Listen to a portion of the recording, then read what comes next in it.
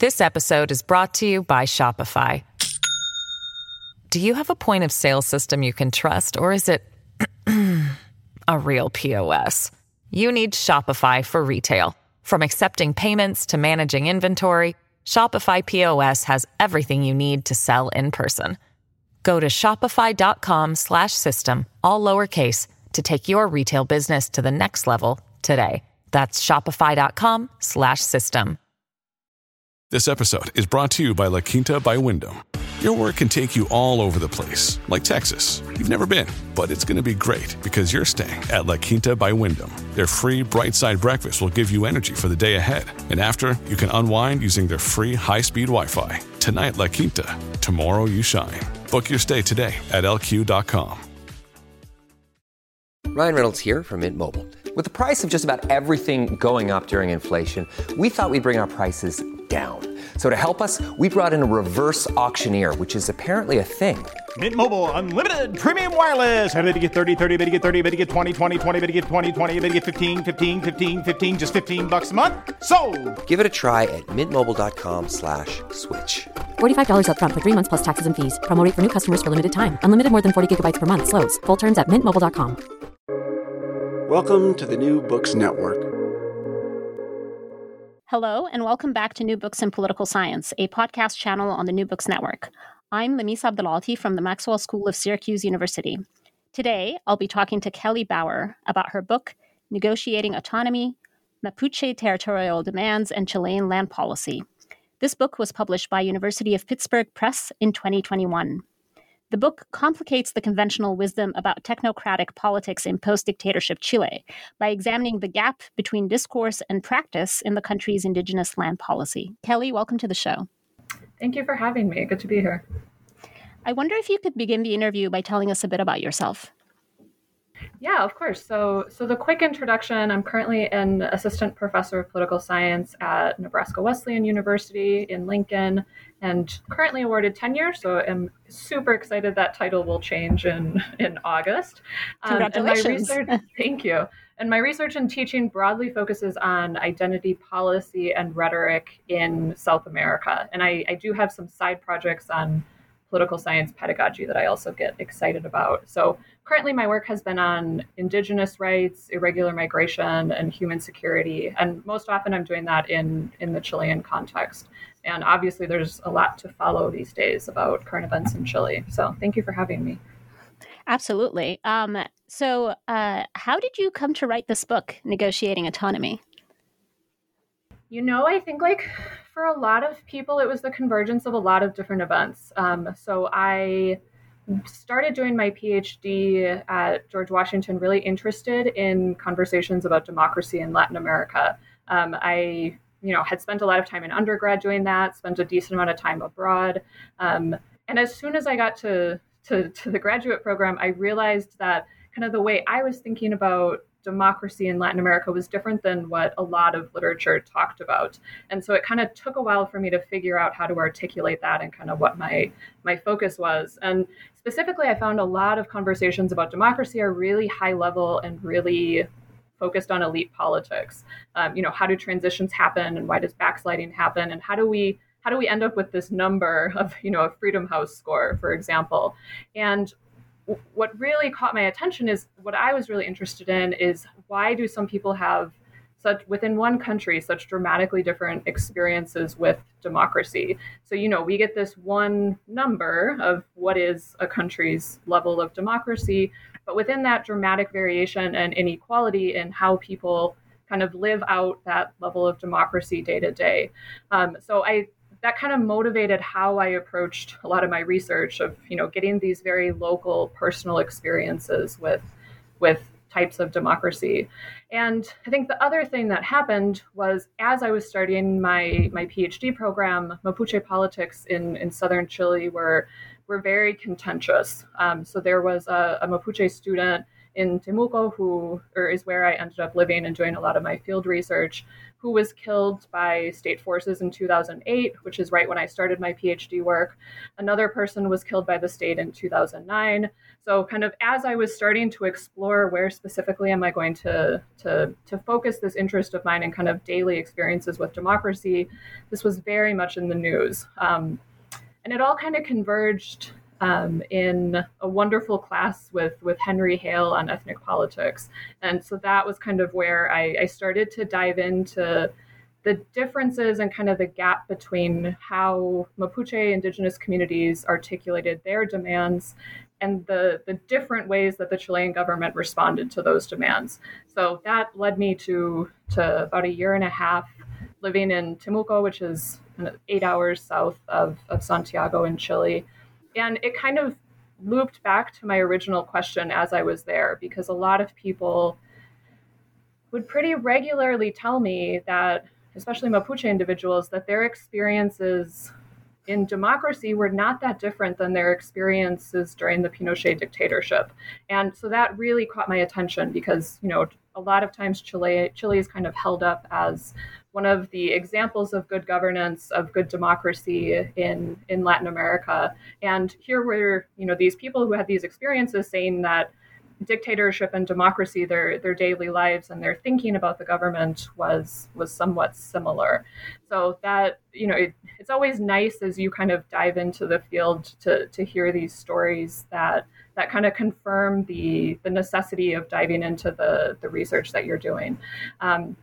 So the book, as it kind of developed, really got into which rights are recognized by the state, and then how do people exercise those rights. So obviously there's a gap most of the time between what rights are recognized and then which people exercise those.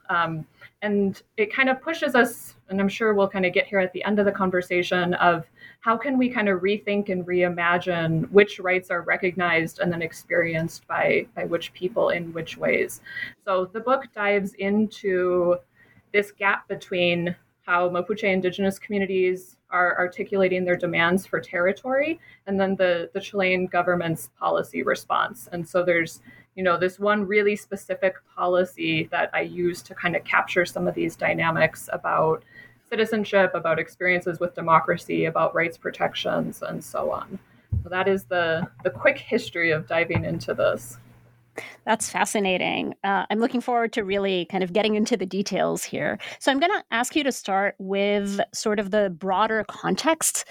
So can you tell us about sort of the history of indigenous demands and neoliberal reforms in Latin America? It kind of sets the stage for the analysis that you're doing in the book. Yeah, of course. So this also kind of dives back into an element of grad school. I started grad school in 2008.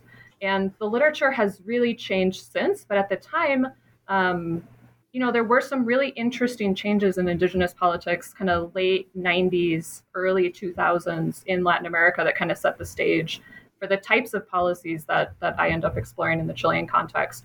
And a lot of those happened, obviously Bolivia is a huge case here with the election of Evo Morales and a lot of the policy reforms that he implemented, the constitutional changes.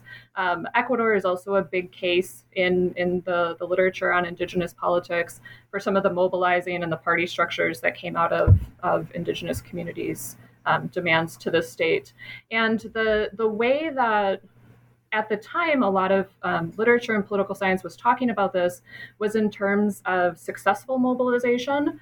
So why, within a social movement conversation, so why do some demands turn into a social movement that becomes successful? And, there are hard complications and conversations about what success looks like in that context. And then another kind of path that looked at kind of indigenous demands transitioning into party structures and success through kind of party structures and traditional institutional and electoral politics.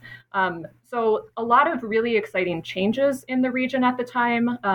And one conversation that really caught my attention that political scientists were kind of less focused on, a lot of international observers started to observe this, what they were referring to as a brecha de implementación, or an implementation gap between what rights were being recognized. And a lot of countries in Latin America had really exciting changes to the constitution, recognition of indigenous communities, recognition of prior consultation, of different sorts of territorial arrangements. So a lot of these policy reforms were happening, but as people started to observe the impact, there's this big gap between what is formally recognized and what communities and individuals are able to access. So the political science literature hadn't necessarily gone to that conversation as I was starting all this, but that gap between demand and access and policy implementation really caught my attention. So that's kind of what was happening within the region at the time. Chile is a bit interesting in that it has not gone through some of the reforms that other countries in the region has. So it's a bizarre case. The policy that I end up focusing on stands out for being incredibly bureaucratic, kind of technical policies, very neoliberal in that, a community has to go to the state and say, here is land or territory that I lost at some point that used to be recognized. Can we work through this policy process to return that? So while other countries in the regions kind of did these broader, often national level reforms to recognize particular indigenous rights, Chile did not do a lot of those national reforms and instead does kind of these very narrow, specific, institutionalized policies, kind of a piecemeal approach to indigenous politics and responding to some of those demands. So that's kind of where the literature was when I started, and made me really excited to focus on this one policy. Chile's an interesting case. And we also, because it's such a piecemeal response that Chile implemented, we have tons of subnational variation in which communities got access to which land through this policy. So kind of ripe to figure out what are some of the dynamics of how people are living through this policy. That's very helpful. So I mentioned this briefly in my intro, but part of what you're doing in this book is you're pushing back against a conventional wisdom on governance in Chile. Can you tell us a little bit about this conventional wisdom or these common narratives about governance in Chile that you want to complicate in this book?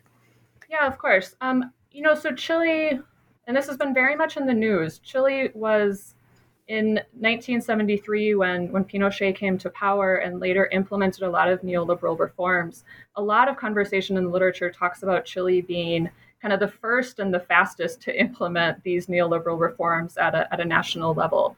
And I think so a lot of our assumptions about Chile flow from the ways that reshaped politics. And if we kind of dive in to what neoliberalism looks at, we assume lots of privatization, we assume a small state, and we assume kind of these very technocratic types of governance where kind of it's on citizens to figure out as individuals how to work through these specific policy measures.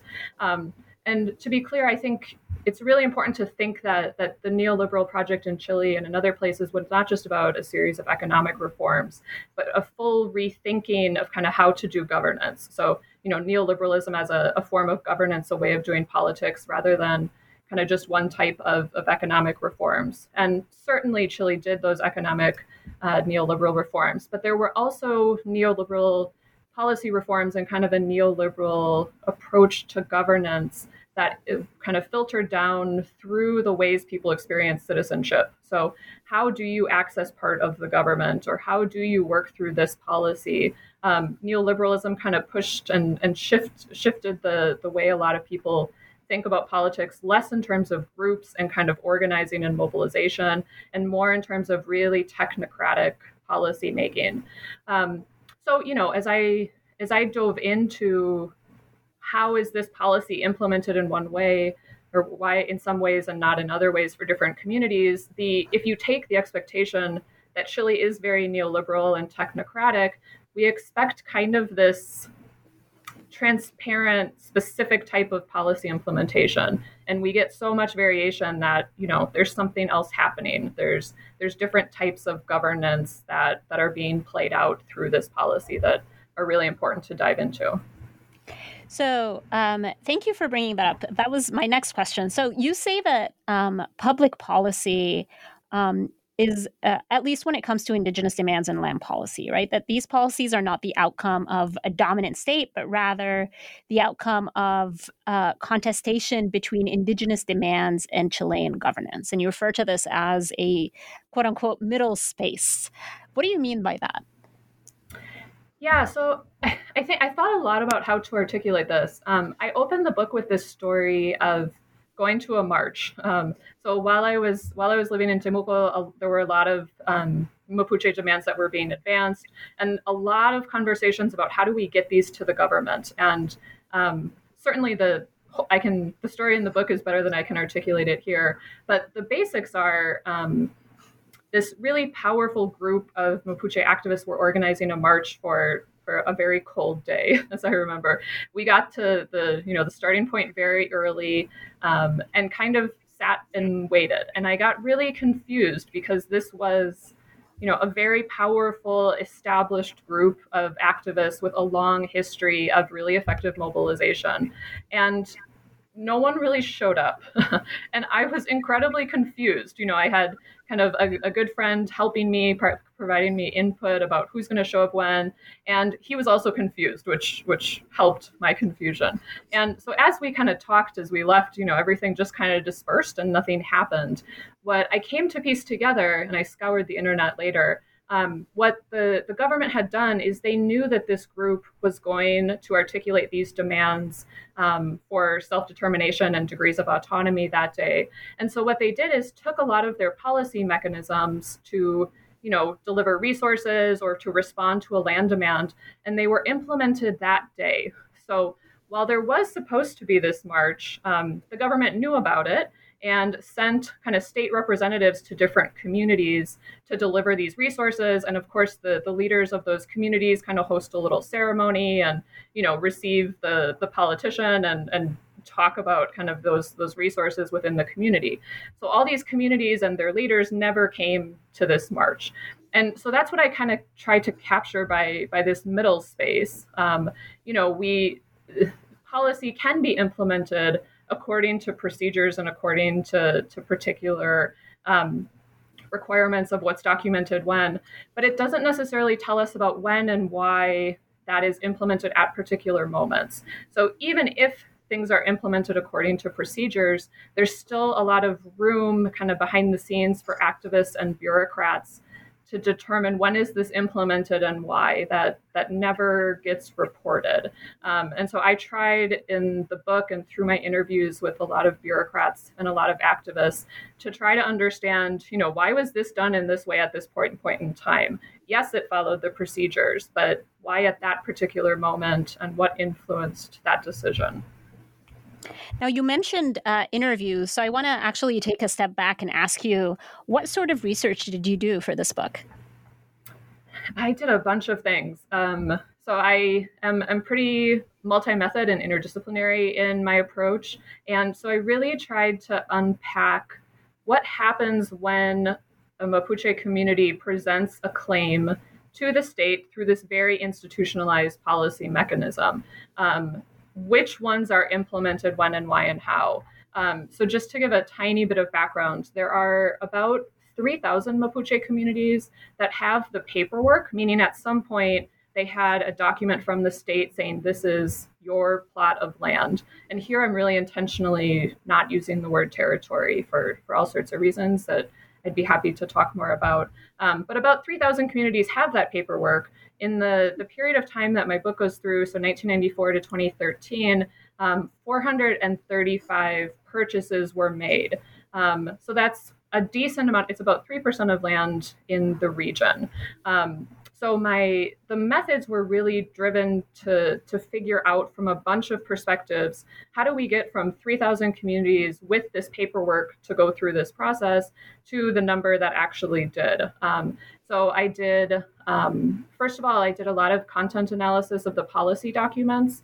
So certainly policy documents are not the full story, but they do kind of lay out governing priorities and metrics and, what check marks need to be checked off at certain points. So I analyzed kind of how the policy documents regulating this change over time. I did a lot of interviews with government officials, so the bureaucrats in these offices processing these paperwork and making decisions about how this is going to be run. I also did a lot of interviews with community presidents to figure out how they navigated through this policy. And then at the end, there's a quantitative analysis where I tried to kind of look at how generalizable are some of these trends that individual bureaucrats and community presidents were talking through. So I spent a lot of time kind of traipsing around parts of Temuco in some pretty cold and wet weather. And the result is a really sophisticated book. I think your empirics kind of start with tracing the evolution of indigenous land policies in Chile, focusing on the role of bureaucrats who write and rewrite these procedures and these regulations. So can you tell us about this process? Yeah, so the policy starts in an interesting place. So the reason we get this policy is because of a lot of Mapuche mobilization and agreements at the end of the Pinochet dictatorship. So in the No campaign that ended up electing President Aylwin to transition from Pinochet to the first democratically elected government after the dictatorship, Mapuche communities had kind of negotiated a lot with that incoming government about what Mapuche demands would look like. And one of the things that was at the top of the priority was a process to respond to territorial demands. So in this chapter, I kind of take, and that was eventually passed in 1993 and then first implemented in 1994. The first policy, as it's written, is incredibly broad and vague, and there's not a lot of details about how it would be implemented according to what procedures, how do you prioritize certain demands over others. And from a lot of the interviews, a lot of people that were part of this early process told me that they really didn't expect it to be in high demand. They say we expected 30 or 40 communities to present demands. We didn't think this would turn into much, so we didn't specify the policy much. And really quickly over time, particularly in 1997, it was clear that there were kind of a pressure building up on this policy. So the bureaucrats over time, and a lot of times they would say to me, our bosses didn't care a whole lot how we were implementing these policies. So we just kind of internally figured out how we were going to organize and process these. And so I analyzed a bunch of policy documents that kind of specify these regulations over time. And what's really interesting is that while the original policy formulation is broad and vague, which means there's a potential for Mapuche communities to access territory through it. And here, so territory, I mean, not a specific plot of land, but instead kind of the core of the Mapuche community's ancestral territory and claims to that territory. What happens over time is the bureaucracy and the bureaucrats working on this transition it to a really narrow view of land policy. And so they start to put in more and more metrics that kind of limit which communities are able to access which land. So it has to fulfill certain socioeconomic metrics, like it has to be enough land to provide for a community. So they start looking at how many hectares per person. So while previously, if an indigenous community had lost part of the territory that they claim, it doesn't matter if that's 1 hectare or 10. But as the policy started to be specified and CONADI, the ministry doing this, started to figure out their metrics, they said, no, we want a certain number of hectares per person so that it can support kind of the economic development and sustainability of the community. They start to talk about how many families are involved. They start to talk about price per hectare. And so what was once a way, and the original demand, a way to respond to this this loss of indigenous territory becomes kind of a socioeconomic development program for specific plots of land with specific economic purposes. And so we see that in these policy documents over time. CONADI bureaucrats look at this and say, are we being effective? And what do? They try to quantify and put these metrics on it, which kind of distances it from what Mapuche communities had originally demanded. It's really fascinating. So after that, you kind of move from looking at policy formulation to thinking about implementation. And you look at sort of the implementation of policy processes across different administrations. You discuss what you call land for peace agreements. Can you summarize your findings there? Yeah, so I spent a lot of time tracking down different bureaucrats that worked on this policy over the 20 years that I was looking at. And like I said, they spent a lot of time trying to institutionalize these procedures. Now, what happens? Lots of Mapuche communities see this policy as a way to access sometimes territory and sometimes land. And so they start to mobilize. They know there aren't a lot of policy procedures around this, and they see some success of some communities receiving land or land being purchased for them through this policy. So we start to see kind of these pressure valves form of, CONADI bureaucrats are trying to implement this, and Mapuche communities are mobilizing, trying to kind of push their way to pressure politicians and bureaucrats to respond to their demands and not other communities' demands, or to kind of get it through this policy process. So we get this really fascinating dynamic that was a bunch of people referred to over time as apagando incendios, or putting out fires. And so what happens here is a lot of times the issue jumps above CONADI, the office implementing these. Politicians look at the region and see these tensions, see Mapuche mobilization. Sometimes there are fires, sometimes there are, things that catch national news attention in the ways that activists mobilize. And so other politicians, most often outside of CONADI or kind of above CONADI in the government hierarchy, look at this and say, we need to do something. We need to not have what's often referred to as the Mapuche conflict in the news, especially during political campaigns. And so over time, we kind of get these pressure valves building up, and higher levels of Chilean government kind of make a phone call to CONADI and say, we need to put out this fire. And so the chapter working with the interviews with the bureaucrats kind of shows that over time. So there's these kind of really dramatic quotes from the bureaucrats in CONADI who are doing day-to-day, where they say, we were trying to order this process, we were trying to support communities, implement this, and then we get a phone call. And so they talk about kind of this land policy being a way to kind of diffuse tension, but also the ways the higher levels of government increasingly kind of use it to political ends. And so this idea of kind of putting out fire was increasingly used, as I talked with politicians and bureaucrats, as kind of their approach and their motivation of why they implemented this policy at certain times. So certainly there are exceptions to that kind of follow through regular policy procedures, but there are a lot of phone calls that are made for particular communities at particularly important political points in time. This episode is brought to you by Shopify. Do you have a point of sale system you can trust, or is it a real POS? You need Shopify for retail. From accepting payments to managing inventory, Shopify POS has everything you need to sell in person. Go to shopify.com/system, all lowercase, to take your retail business to the next level today. That's shopify.com/system. Now, I should mention to listeners that one of the things that make this book such a wonderful read is that there's this wonderful flow to the chapters, that each chapter really builds on the one that comes before it. And so after that, after looking at policy formulation and then policy implementation, you shift to the Mapuche perspective. So how would you say that Mapuche communities engage with these policies? Yeah, so this was one of all interviews here were really fascinating.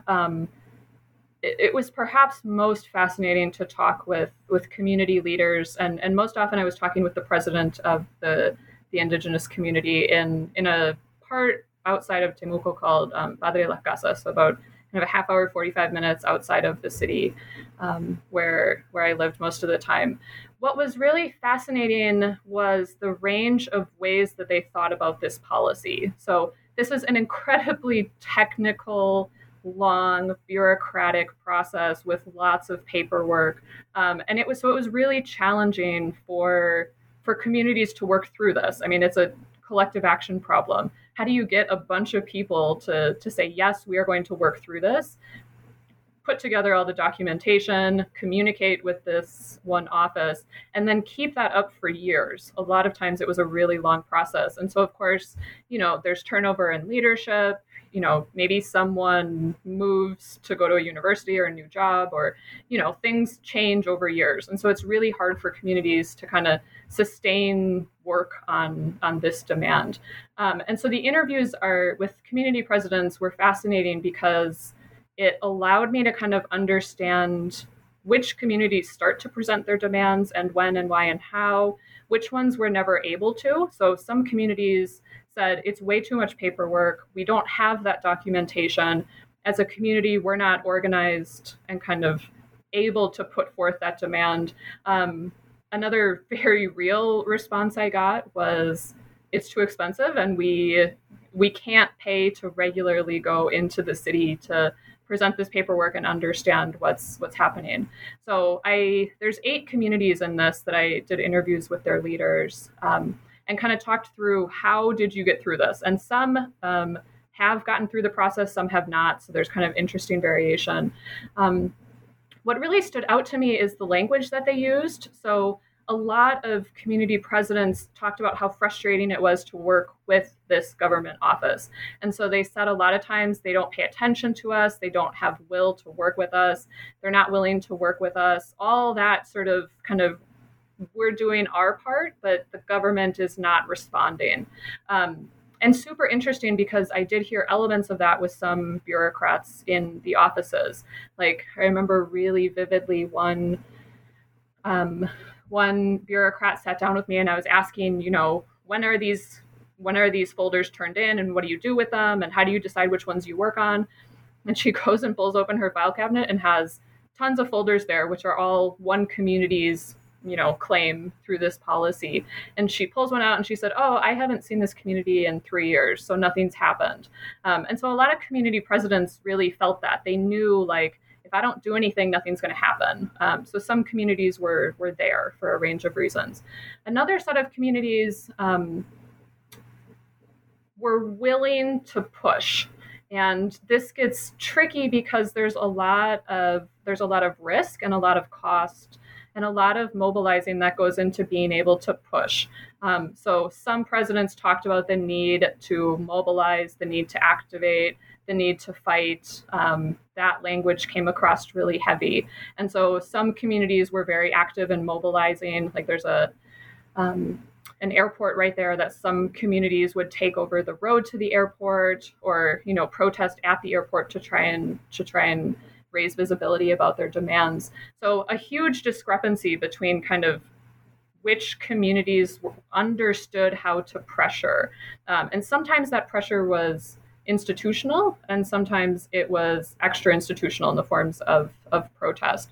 So there's kind of a really big range in ways that presidents kind of work through this. And frustrating because, as political scientists and as someone studying really technical bureaucratic procedures, we hope those bureaucratic procedures work in a particular way relatively consistently. And so to kind of repeatedly hear that the paperwork was necessary but insufficient is frustrating, and kind of puts a big risk on a lot of communities. Often communities that mobilize face a lot of repression. There's a lot of militarization in the region. And so there are some really awful stories about communities that do start to mobilize, the risks and the costs that they incur because they're choosing to mobilize in a particular way. And that comes across, I think, very clearly in your writing. So your final empirical chapter presents some statistical evidence about the outcomes of this contestation. Can you tell us about your data set, that you compiled, and also your results there? Yes, this was quite the adventure. So pretty early on, I was trying to understand this kind of variation within the policy. And Chile, being pretty technocratic and bureaucratic, had published the list of which communities had land been purchased for through this process, with the year, with the purchase price, all sorts of stuff. And so there's this, list of these 435 purchases over these 20 years. So that's where kind of this quantitative analysis started with. And in this chapter, I'm really kind of pressing on the idea that the government only purchases land on behalf of communities that mobilize, and particularly more what right-wing media in Chile would focus on as more violent activism and mobilization. So particularly these are land takeovers. Occasionally there'll be attacks on property, like in a guard post or perhaps a piece of equipment that's on the piece of land that's being claimed. So I really wanted to kind of quantify and see if I could generalize, is this narrative that CONADI is only purchasing for this more radical, violent community, is that what we're seeing? And so I did a few things. First of all, I think it's really important to point out kind of media biases here, and particular communities are associated with this understanding, with this type of Mapuche mobilization, but it's really hard to know how accurate that is or not. And there's been a lot of instances of the state planting information, using informants to kind of plant evidence in particular places. So I want to be really clear that this one variable that I coded is not a real measure of which communities are using which types of mobilization. Instead, it's how is it being reported in more right-wing media. And so what I did for this first measure to kind of capture which communities are associated with which types of mobilization is I searched through, this took forever, but I searched through El Mercurio, which is one of the biggest newspapers in Chile and a particularly right-wing newspaper. So we're reporting more on these instances of violence that are sometimes alleged in the media. So that was kind of one measure of mobilization that I looked at. So is that communities associated with more radical and violent types of mobilization, does that impact if that community has a land purchase or not? But recognizing that that's a really problematic measure and just a perception in the media, I also went through, there's a couple websites that kind of collate a much broader group of Mapuche mobilization, particularly less, what some people would refer to as less violent types of mobilization. So I also searched for all of these communities, how often and when and why were there types of mobilization happening in those communities. And so what we get when we kind of look at how do these two measures of mobilization, one kind of media biases of quote unquote more radical communities, and I think that's not necessarily an accurate perception of them, and compared to this much broader kind of collection of instances of mobilization from a broader group of sources. And we get super complicated results.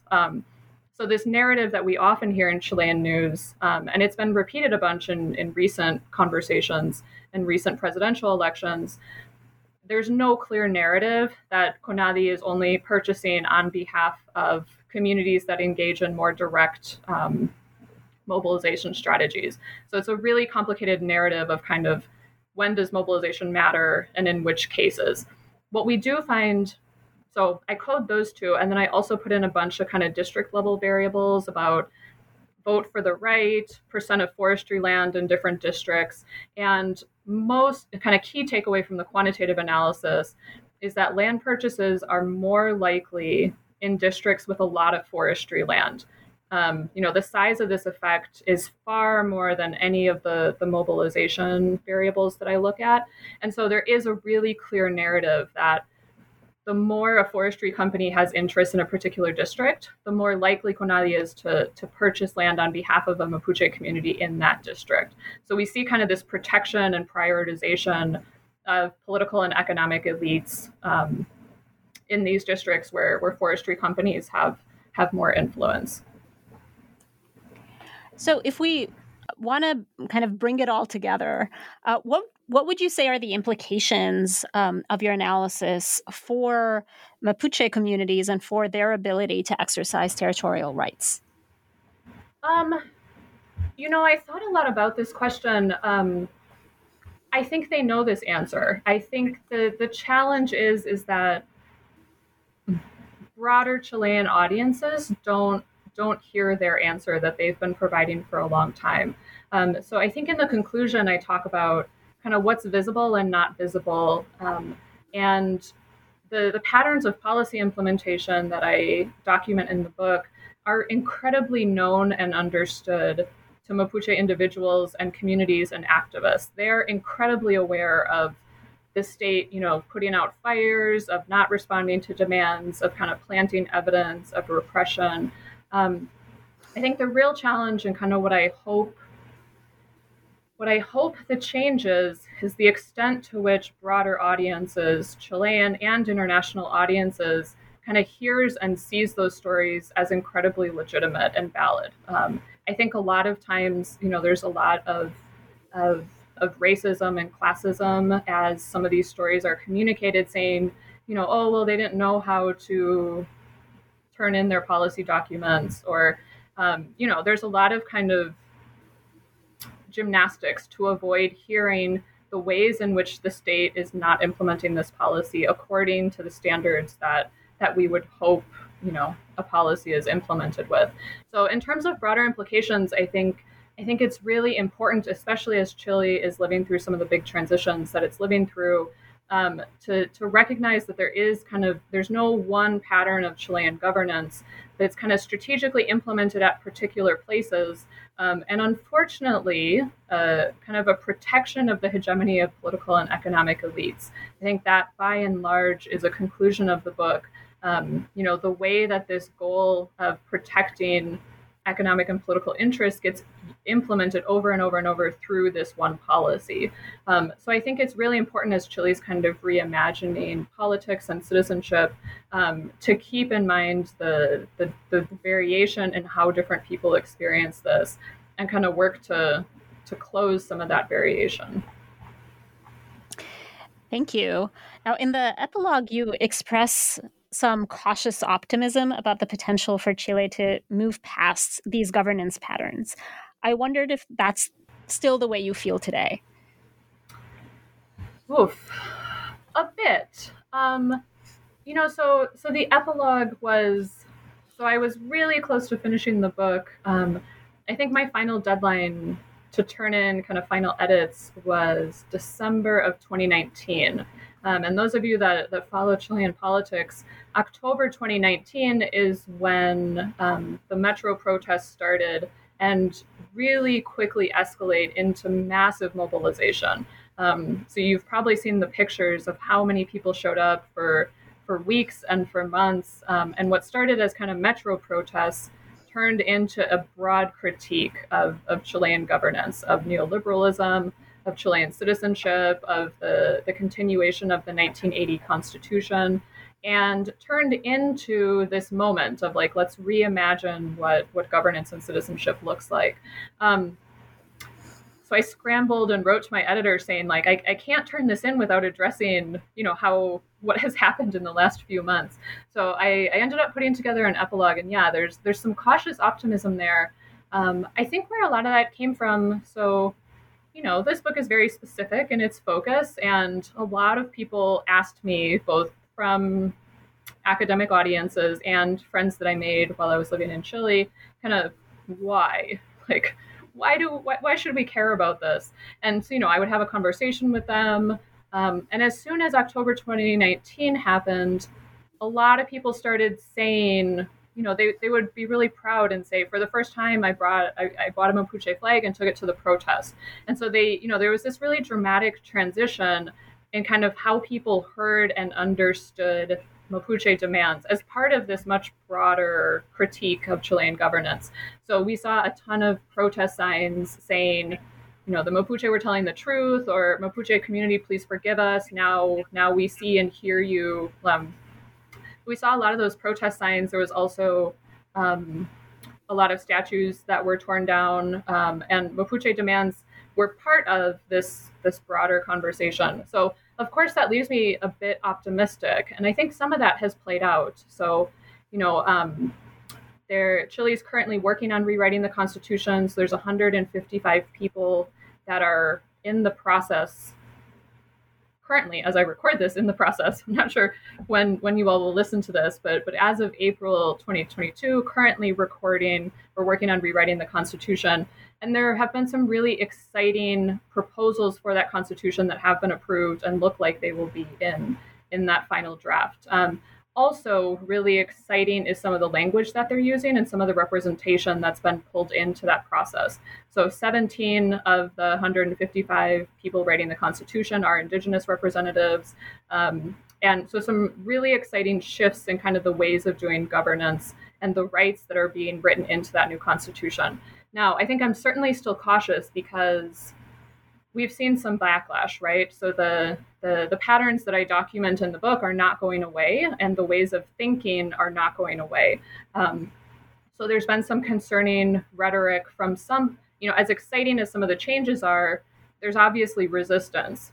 As this becomes kind of a more national conversation, it's more politicized in particular ways. And so we've seen a lot of critiques of using the word plurinational from a lot of politicians. And we don't exactly know what's going to happen with this policy process that I go through in the book. So I think there's a lot of room to be optimistic and think about the rights and changes that are going to be implemented. But that doesn't address kind of where I started of like that implementation gap. There's a lot of bureaucracy left to be done even once hopefully some of these changes to the Constitution go through. So a little TBD. And I think important to kind of keep in mind that even if we get these exciting changes, how people experience them might not be what we dream it is. Absolutely. Now, I want to emphasize for listeners that we've really only skimmed the surface of what's in the book, and that you really have to read through it to get a full sense of the sophisticated argument and the work that's gone into it. But Kelly, we've taken up a lot of your time. So just a final question. Now that this book is done, what are you working on now? I'm trying to sleep a little bit more. It's my first answer. But no, there are a couple other answers. So I teach a lot. I've been thinking a lot about teaching during the pandemic, and a lot about faculty labor in teaching during the pandemic. So that's kind of one thing that's captured a lot of my attention just because kind of the immediacy of what life has looked like. Obviously, there is a lot to keep up with in Chilean news and, changing at a weekly, daily pace. One thing that I'm working on, and I'm kind of excited to keep thinking through some of the implications of what's in the book. One thing I'm working on now is the debates in the upper and lower houses of the legislative branch over establishing those reserved seats in the Constitutional Convention that I mentioned. So I'm looking at kind of the rhetoric through which politicians support and oppose Indigenous representatives. So I think that's a really fascinating place to kind of keep exploring kind of this contestation over what rights are recognized how and what language is being used to justify yes or no, let's have these Indigenous representatives in that commission. I'm also doing a lot starting to think a lot, and hopefully doing a lot in the future, about playing around with the nature of the protests in 2019 and the ways that people kind of articulated demands. So I'm going to play around with hopefully some Twitter data of kind of how people talked through identity and Chilean governance and Chilean citizenship. I'm also kind of nervously waiting for how the new president, Boric, starts to do some of this land policy implementation. So that's certainly on my mind, and I think it's a bit too early to kind of see what his priorities are in terms of the specific policy implementation. Well, those all sound like great projects. Kelly, I really enjoyed our conversation. Thank you for being on the show today. Thank you so much for having me. This was wonderful. The book is Kelly Bauer's Negotiating Autonomy, Mapuche Territorial Demands and Chilean Land Policy, published by University of Pittsburgh Press in 2021. Thank you for listening.